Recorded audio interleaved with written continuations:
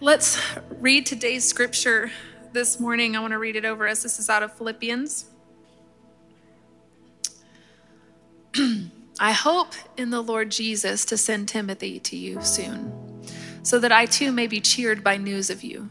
For I have no one like him who will be genuinely concerned for your welfare, for they all seek their own interests, not those of Jesus Christ. But you know Timothy's proven worth, how as a son with a father he has served with me in the gospel.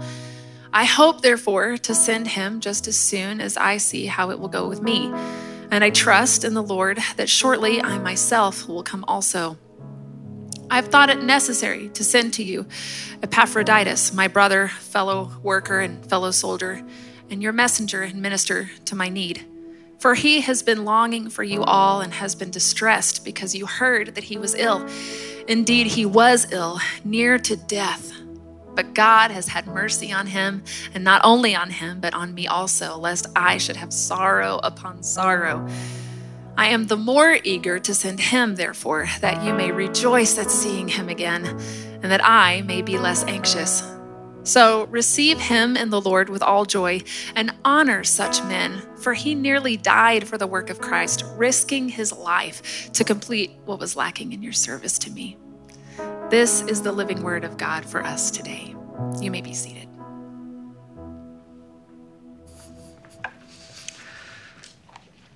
If you have your booklets or your Bible, and I hope you have both, take in them to Philippians chapter 2, verses 19 to 30. Philippians 2, 19 to 30. As we continue our study through this letter that the Apostle Paul wrote to the small church in Philippi. How good was it for those of us who've been here a little while to have Jeff Helton last week teach, those of us who know Jeff. I love having his voice and heart shape my own heart. A long history with us as a pastor, a teaching pastor through the years. So good to have him back.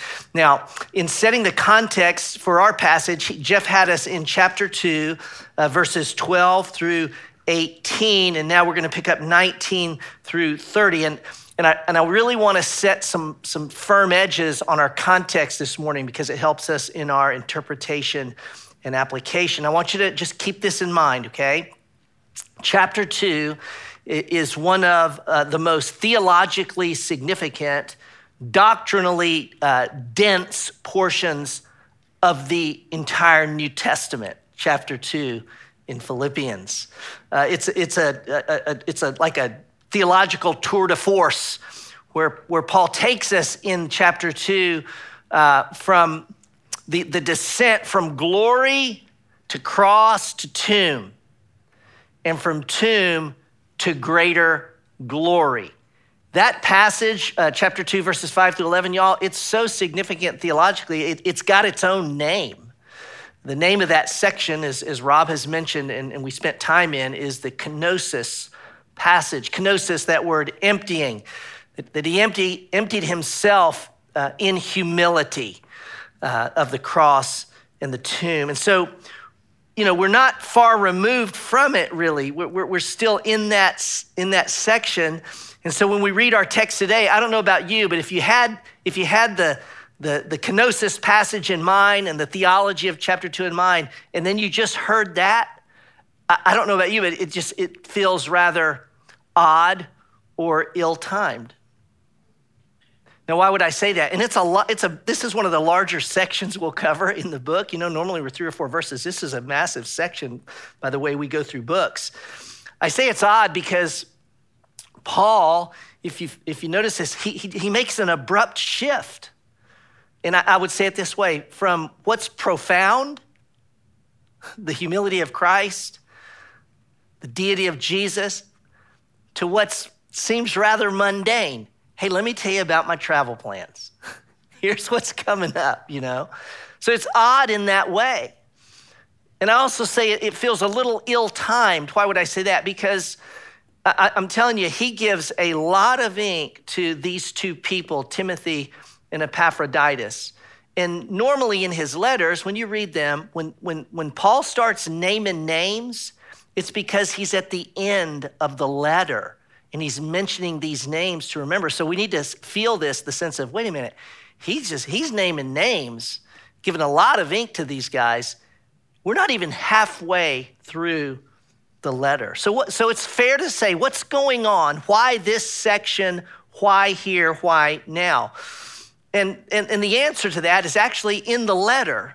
So I want you to see the answer, and then we'll go back and go through the text. But look in your Bibles, your booklets at chapter 3, verse 17. Notice here, Paul writes and says, brothers, join in imitating me and keep your eyes on those who walk according to the example you have in us. So here's why he puts that section where he does. It allows him to introduce two very important people in his life, people who've, quite frankly, shaped Paul's life even as he has shaped theirs, Timothy and Epaphroditus. And he wants us to keep our eyes on these two guys. Further than that, he wants us to keep our eyes on people like them right now, today. And it reveals a fundamental spiritual reality that I want to lay, and this, you could think of this maybe as the foundation of the message. So whatever we're going to talk about rests upon this foundation, and it's this: spiritual growth, transformation of heart, life change in the Christian life does not happen in isolation. We're not made to grow spiritually alone. Let me say it this way. Spiritual growth requires human interaction and not just doctrinal truth. So think about it. We're in this doctrinal truth, and right here, right on it, he says, and by the way, imitate these guys, these people. Look for people like this to follow. So knowing that, okay, with that, we're going to keep our eyes on Timothy and then Epaphroditus. That's the text today. We'll look at Timothy, we'll look at Epaphroditus, and then I'm going to bring it to a place where he goes, well, what is it? How do we apply that in the 21st century where we live today? Start with Timothy. Look at verses 19 to 24. Paul writes, I hope in the Lord Jesus to send Timothy to you soon so that I may be cheered by news of you. For I have no one like him who will be genuinely concerned for your welfare. For they all seek their own interests, not those of Jesus Christ. But you know Timothy. You know Timothy's proven worth, how as a son with a father, he has served with me in the gospel. I hope, therefore, to send him just as soon as I see how it will go with me. And I trust in the Lord that shortly I myself will come also. Y'all, the highest accolade that Paul could give Timothy here is not, he did a good work, when I left him in Ephesus. It's not, man, this guy knows the scripture. Not this guy's doctrinally sound. The greatest accolade that he could lift up to say, look at Timothy, is Timothy's love. I mean, I want you to see how this guy loves. And we see that when he says he is genuinely concerned for you. He's concerned for your welfare, not above even his own. He's not throwing everyone else under the bus. Look at verse 20 and 21. For I have no one like him. Now that's not to say, all these other guys working with me, they're nothing like, he's not throwing them under the bus. He's referring to those whom he's already said, there are those here in jail around me in Rome who are preaching Christ out of envy and conceit. That's who he's talking. There's no one, that's who he's describing when he says, I have no one like him. These who are preaching out of conceit, as compared to Timothy, who he says will be genuinely concerned for your welfare. And then note how he defines that. For they all seek their own interests. So there are those who seek their own interests. And he says, not those of Jesus Christ. Now here's what I want you to get in that statement. to be genuinely concerned for the interest of others is to be interested in the things of Christ. That's what I want you to see. Do you see that? He ties that together. So when we say, well, what does it mean to be more concerned about the interests of Christ? It means to be genuinely concerned for the interests of others. Timothy's great love for them. Then Paul adds, but you know of Timothy's proven worth. That proven worth is actually one Greek word. And the word means what the two English words, mean when we hear them. It is that which has withstood test and ordeal. Timothy has been through the ringer, you all, as a young church pastor. He has weathered the storm. He has faced the criticism of life and leadership. And what's interesting to me is it didn't make him bitter. It actually deepened his concern. I'll tell you, that's a work of the Spirit. Because life and leadership in any capacity, I'm telling you, can make you bitter. But the work of the Spirit deepened his love. It says, Timothy served alongside Paul, a son with a father. Now, this will be important when we talk about the application. In our day, children don't generally do what the parent did. So we got to go back in that day. Let's keep it in that cultural context. For the most part, sons did what fathers did and daughters did what the mothers did.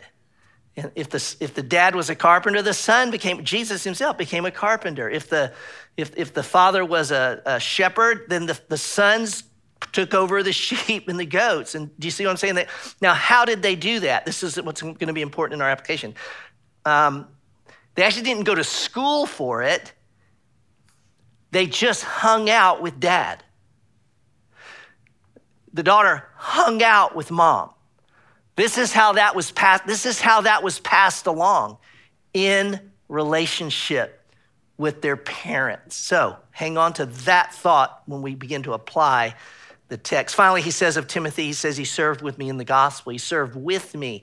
It's so important. Timothy, there's the apostle, and then there's everyone else.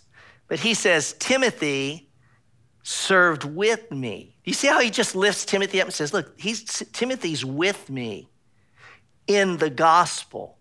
In other words, what we are about, our mission in life is the gospel. And so I'm going to summarize Timothy's life. We're going to summarize Timothy, then Epaphroditus in a statement that basically holds what we've just read. And so you look up on the screen, you'll see this in terms of Timothy. He was a man serving the needs of others with a tested faith and the gospel as the priority of life.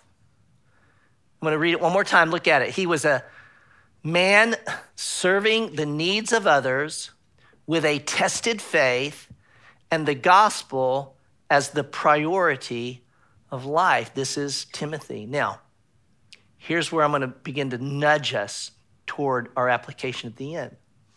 The question for you and I is not, okay, I see Timothy. I want to ask you this, and I really want you to answer it in your mind. Who do you know?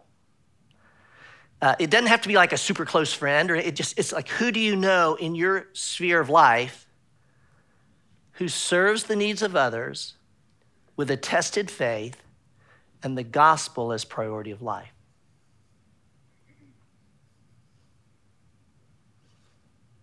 Who do you know around you, near you, that fits that description? Now, the reason I press us there, y'all, is because the text does. And what I mean by that is Timothy and Epaphroditus, yes, they are biblical examples. and they're worth emulating. But what Paul was saying to the Philippian church in that day is, okay, Paul, Timothy, and Epaphroditus, these were men that they actually touched, talked to, were face to face. Do you see what I'm saying? They were real people in their world. And so, listen, our application, yes, includes Timothy and Epaphroditus, but I'm telling you, Paul's expectation is that in our day, that who's in our world right now like that. With that, let's go to Epaphroditus.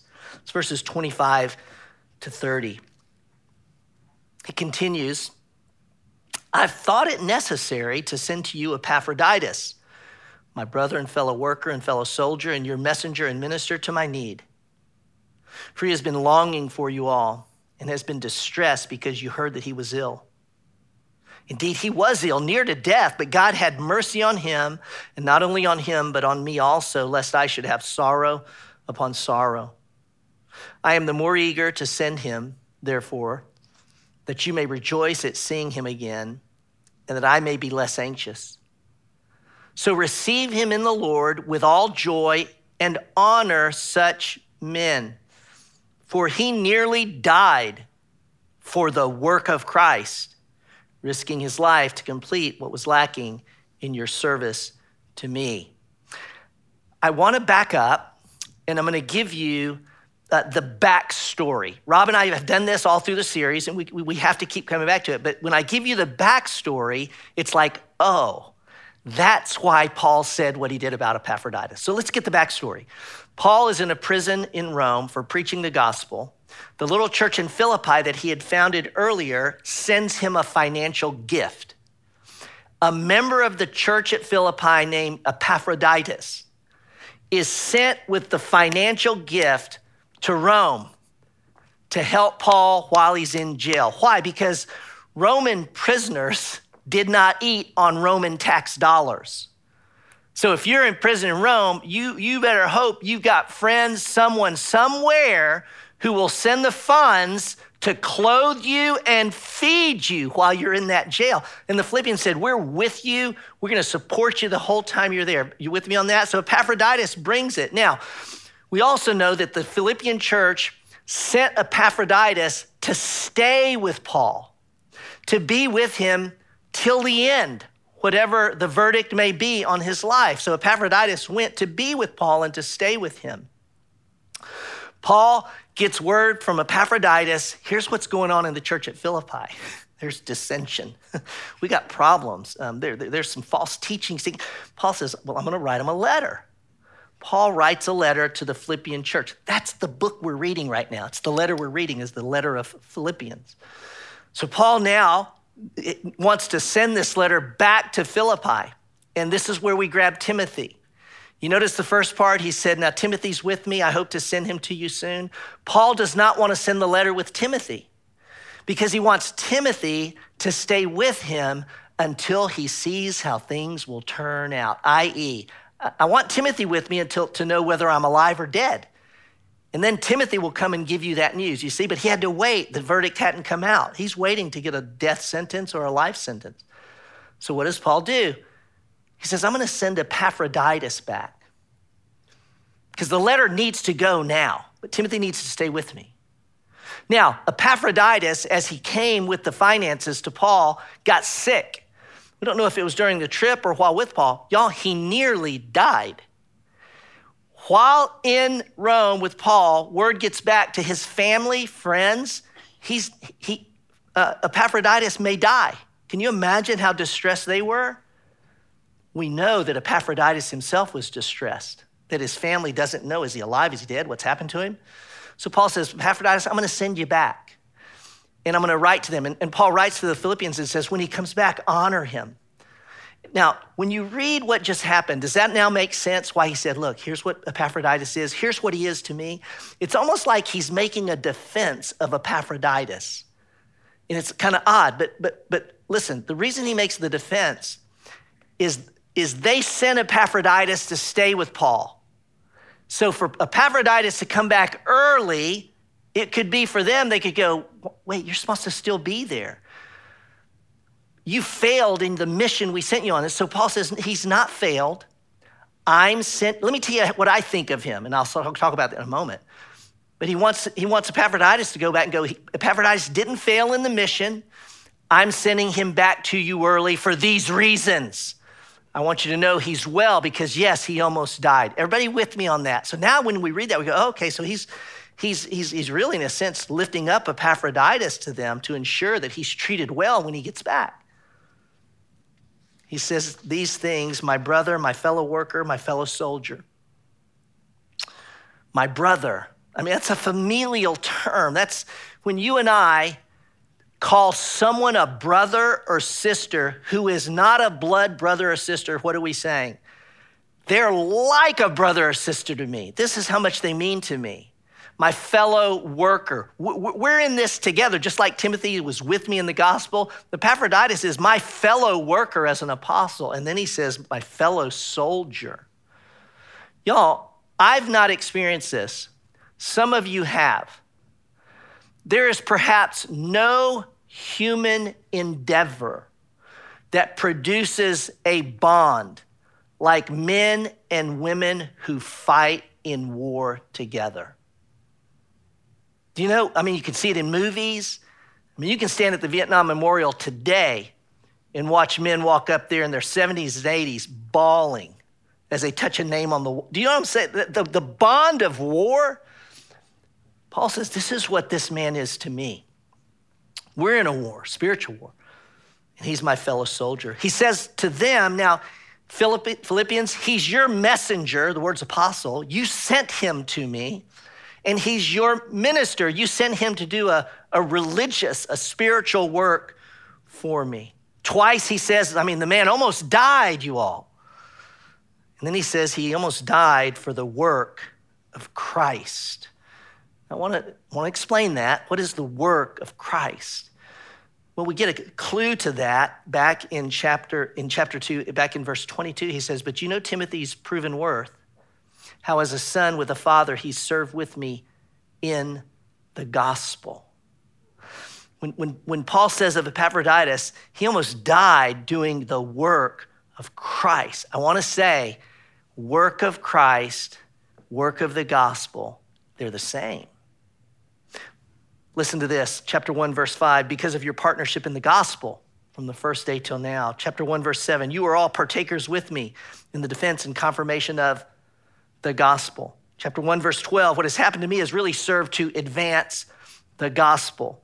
Only let your manner of life, chapter 1, verse 27, only let your manner of life be as citizens worthy of the gospel. Verse 27 still, striving side by side for the faith of what? The what? Say it. It's the gospel, for the work of the gospel. Now, I want to bring what he says of Epaphroditus. This man risked his life to advance the gospel. Because you and I, may I say this without taking too much time to say, you and I exist for the advance of the gospel. When we say our mission is to help people find wholehearted life in Jesus, that is to advance the gospel, that people come to faith in Christ, grow in Christ, and help others grow in Christ. So we're about the advance of the gospel. Now, he says of Epaphroditus, this man almost died trying to advance the gospel. And I just want to, that was so true then that, Paul is sitting in a jail, y'all, because he preached the gospel. And he could get a verdict legally, be executed under the law. It happened back then. You preach the gospel, you could die. Now, Epaphroditus' case, it was a illness. He was doing the work of the gospel, but he got sick in it and could have died while doing that work. But what about us today? Let's come over here to the 21st century. We're in Middle Tennessee. How many of us, don't raise your hand, think, I may die if I share my faith? That's got to be so rare for us, okay? So how do we apply what he's saying to our place today? I would take the intent is there's a tremendous cost to living for the gospel. It costs them their physical life. But the intent of the passage, the intent as we interpret it, there's a tremendous cost if you're going to live for the gospel. So what could be the tremendous cost to us today? May I suggest several? To live to advance the gospel in our day could mean the death of your reputation. I think about kids in school today. You take one of your kids that's at school and your kid stands up for Jesus. They could risk, do you know what I'm saying? They're suddenly out. It could cost you your career. Now, some of you may have experienced this, but truly, you take a stand for Christ, for the gospel. You're moving along in your career and something goes and you go, this is where I draw the line for the gospel. May I say this? That's your career from then on. That can actually happen and does. Certainly cost your financial security. Your career goes this way, your finances do too. Some of you can lose money, contracts, whatever it may be, because you're about advancing the gospel, not chasing the dollar. Your social standing, your position. See, there's a lot of costs if we're truly advancing the gospel where we live, work, and play. With that, let me summarize the kind of man Epaphroditus is in this way and put this up on the screen. Epaphroditus, he was a man who risked his life and endured distress because he lived to advance the gospel. There's Epaphroditus. You see the overlap between the two? So I'll ask the same question because this is where we have to go. Not do you see Epaphroditus? My question is, who in your world, who do you know who risks their life in the ways I've just described, endures distress because they live to advance the gospel? Y'all, there's gotta be that person in our sphere of influence, not just the person on the page of the Bible. That's where this text goes. Who's the example worth imitating for you and for me? It's not just enough to see them, y'all. We got to take another step to not just observe, but how do we go from observing to that person is shaping my life? Okay, this is where the rubber meets the road. I've got a short story I want to show you. And I'm hoping that the story of these two women shows us, takes this text and puts it in our day and shows, that's how one person can shape the life of another. This is what it could look like. And quite frankly, this is what I think it does look like in our day. Now, many of you know Mandy Blanton. Maybe some of you would know Mandy, but a lot may not. Mandy, because they're at the Brentwood campus, but Mandy's the wife of Aaron Blanton. Aaron Blanton was our worship pastor for many years. It was 7 years ago that Mandy and Aaron, we recruited them to come here to Tennessee, which is Aaron's home, to be our worship pastor. And today Aaron is our executive leader of communication. So he oversees all of our communication now. So one of the women in this story is going to be Mandy Blanton. And while Mandy was in California, she met a woman named Martha Denick. So it's a Martha and a Mandy and a Martha story. And what transpires, just watch the story, what transpires in a moment proves to be, over a period of time, the very thing that changed, transformed Mandy Blanton's heart. Mandy Blanton is not who she was before she met Martha Denick, and it's their story I want us to watch. Take me back to the day that you saw Martha and you took a step of faith. Yes. So that day when she shared at a MOPS or something, she was a speaker, and I just remember, oh my goodness, that woman, I want that, whatever she has, like whatever that is. There was something, and so after she shared and after we were all finished, I just went up to her and I was like, "Hi, my name's Mandy." She's like, "I'm Martha," and I was like, would you mentor me? I was like, I didn't even know like what exactly it meant, but I just knew it was like, is there something that somehow can we, hang out and can you mentor me? That's what came out. I don't even think I knew what I was getting into. Yeah. And I think that was what she was asking. Mm-hmm. It was, will you do life with me? Yeah. Mm-hmm. And I know Mandy had just moved to California. Mm-hmm. It had been just, a few months? Yeah. Well, you had told me that when she asked you to mentor her, one of the simpler things you did was you called her and woke her up. She then was like, "What do you want me to call you in the morning? So you can have time with the Lord? And I said no, right? I said no. But I don't remember how long it was when I came back and called and realized, oh, I'll take that call now. So tell me how you're asleep, what happens? How's the phone call happen? I could hear this loud ring, and it was hard. I mean, it was hard to get up, right? Like, it's still hard. But I would leave the room quietly to not wake anyone else or my man, and go to my little closet, and she'd say, good morning. And then she'd just pray. Usually you just pray. Maybe, of course, bring scripture in that. Are you kidding? And then I think, if I remember correctly, I started in John. Like, she would just pray and say, okay. Yeah, are you up? Yeah, are you because up? Are you walking? Are you walking? Yeah, are you up? Are you out of bed? Because the rule was she couldn't answer and say hello, because then she'd wake up Aaron. Uh-huh. Yeah. So she'd have to pick up the phone and get out of bed. Yeah. And then I would say, are you in your kitchen or wherever? Are you awake? Yeah. I just didn't want her, hello, goodbye, and then go back to sleep, because I definitely did that a couple times. You hit the snooze on her. Yeah, just the snooze button. What did you notice changing in you? Do you remember when did you go, something's happening in me? What was that? Do you remember some of that? Now, Lord's just bringing to my mind how I used to wake up in the morning.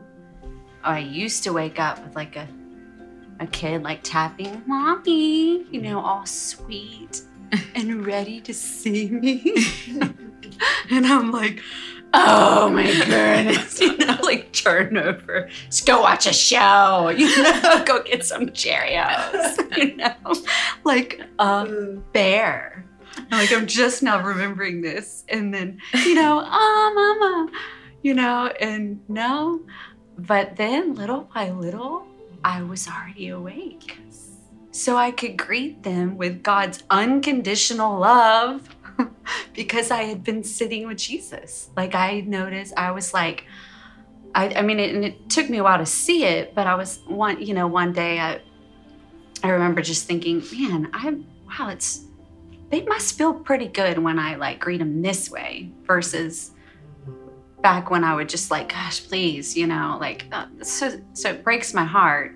But little by little, I would just remember and go, wow, I'm kind of patient right now. Like, this is pretty awesome, or, wow, I used to yell and I'm not. And so those are the moments where I was like, this is the fruit of the Spirit. This is what abiding in me looks like, and walking by the Spirit looks like. And it's just supernatural, all of it. So if someone's down and need help and desperate, and needs that extra, just ask. Well, even in scripture, he says, ask and you receive, Yeah. right? Yeah. And you may not have that available until you ask the Lord. Yeah. And So you say, either Lord, way. I am ready. Yeah. And it didn't take much time together. No. Like, it was a call. It was, Right. helping me wake up in the morning to be with Jesus. I mean, it's not like we met for coffee all the time. It was really rare, actually. We spoke on the phone. It's not too much. Right. It's very simple.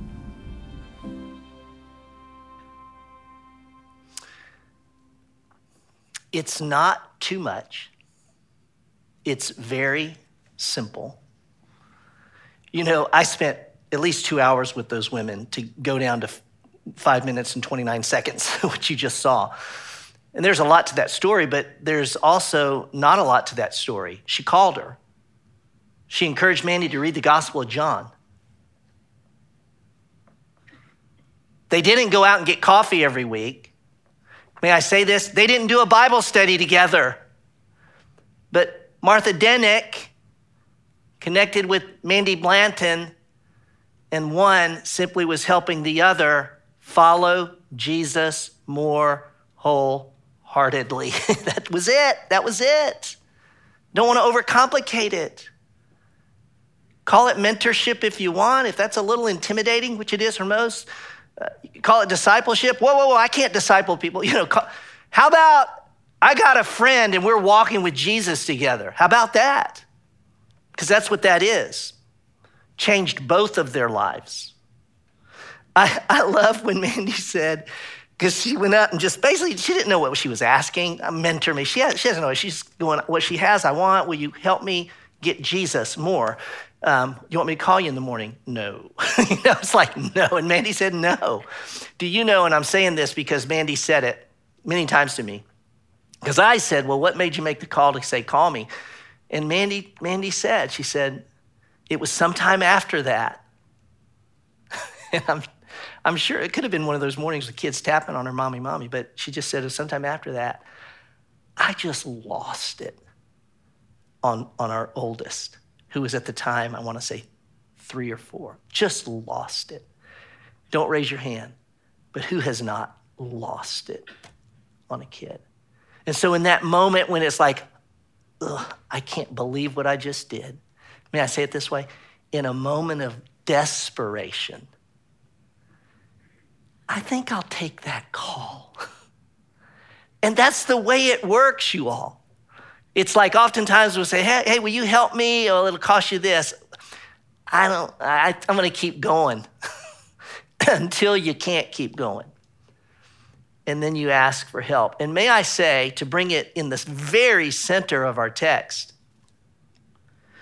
to ask someone else for help is a profound act of humility. Where have we been for the last 3 weeks? In the humility of Christ. You ask. You don't even know what you're asking, but you just, because you need help. Wow, that's humility. Y'all, your deepest joy, the most significant change in your heart and life, I don't know where you are in your spiritual journey, but the deepest transformation of heart will not be because of Rob or my sermon. It won't be because you listen to these podcasts. It won't be because you went to this seminar. All of those things, helpful, but I'm telling you at the core of it will be somebody who walk with you and help you follow Jesus more closely. That's it. Which brings us to our invitation to joy. Again, look up at the screen. I've got 2 statements here, and really it's you saying yes or no. Will you follow Martha's example and make yourself available to help someone follow Jesus more fully? You know, when I say yes or no, this is between you and God. This is the Holy Spirit in you, prompting you, leading you. You're not signing up for anything. I'm not gonna ask for your name, so I can take your name and, oh, good, I know someone for you.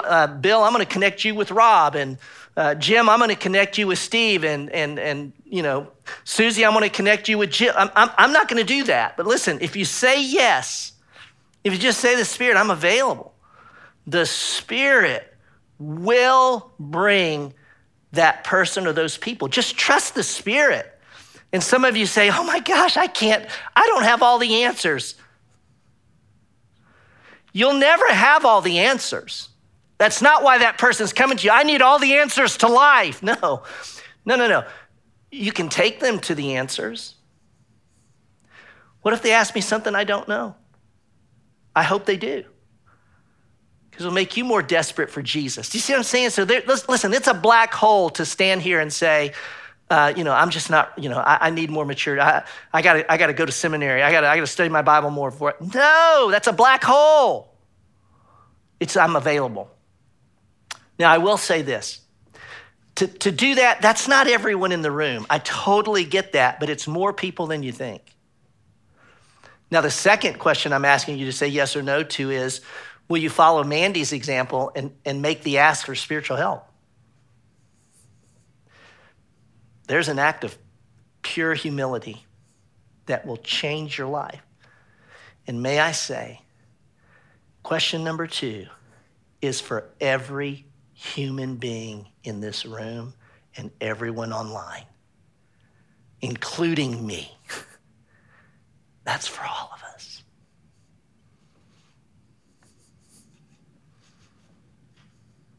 Answer the question.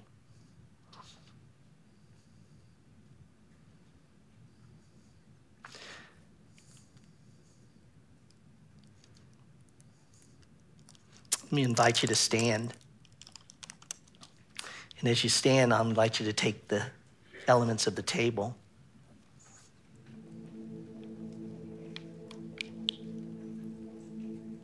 Just answer the question and trust the Spirit. We come to this table as a remembrance, the physical. Look, there's real juice here. There's a real piece of bread. It's real, it's tangible, because it is the tangible reminder that Jesus gave to the church to remind us of his life, death, and resurrection. We come to the table together to remind us that we're one body in Christ. We eat this stuff and it goes in us. It's a reminder that Jesus, you see, when you put your trust in Christ, he's not just near you, men and women, he's with you, but he's in you. He's for you, always. For your body broken, Lord Jesus, we break the bread and we receive it, mindful that you died for us. Take and receive the bread. In this cup, Lord Jesus, representing your blood, life is in the blood, your life poured out. You were separated from the Father by your death so that we would never have to experience that. We remember that and we say, thank you, Lord Jesus. Take a drink.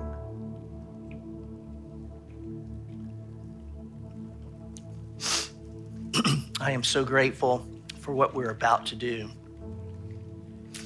Our song of response is a reminder that God's greatest blessings, you all, are twofold. Let me put it this way.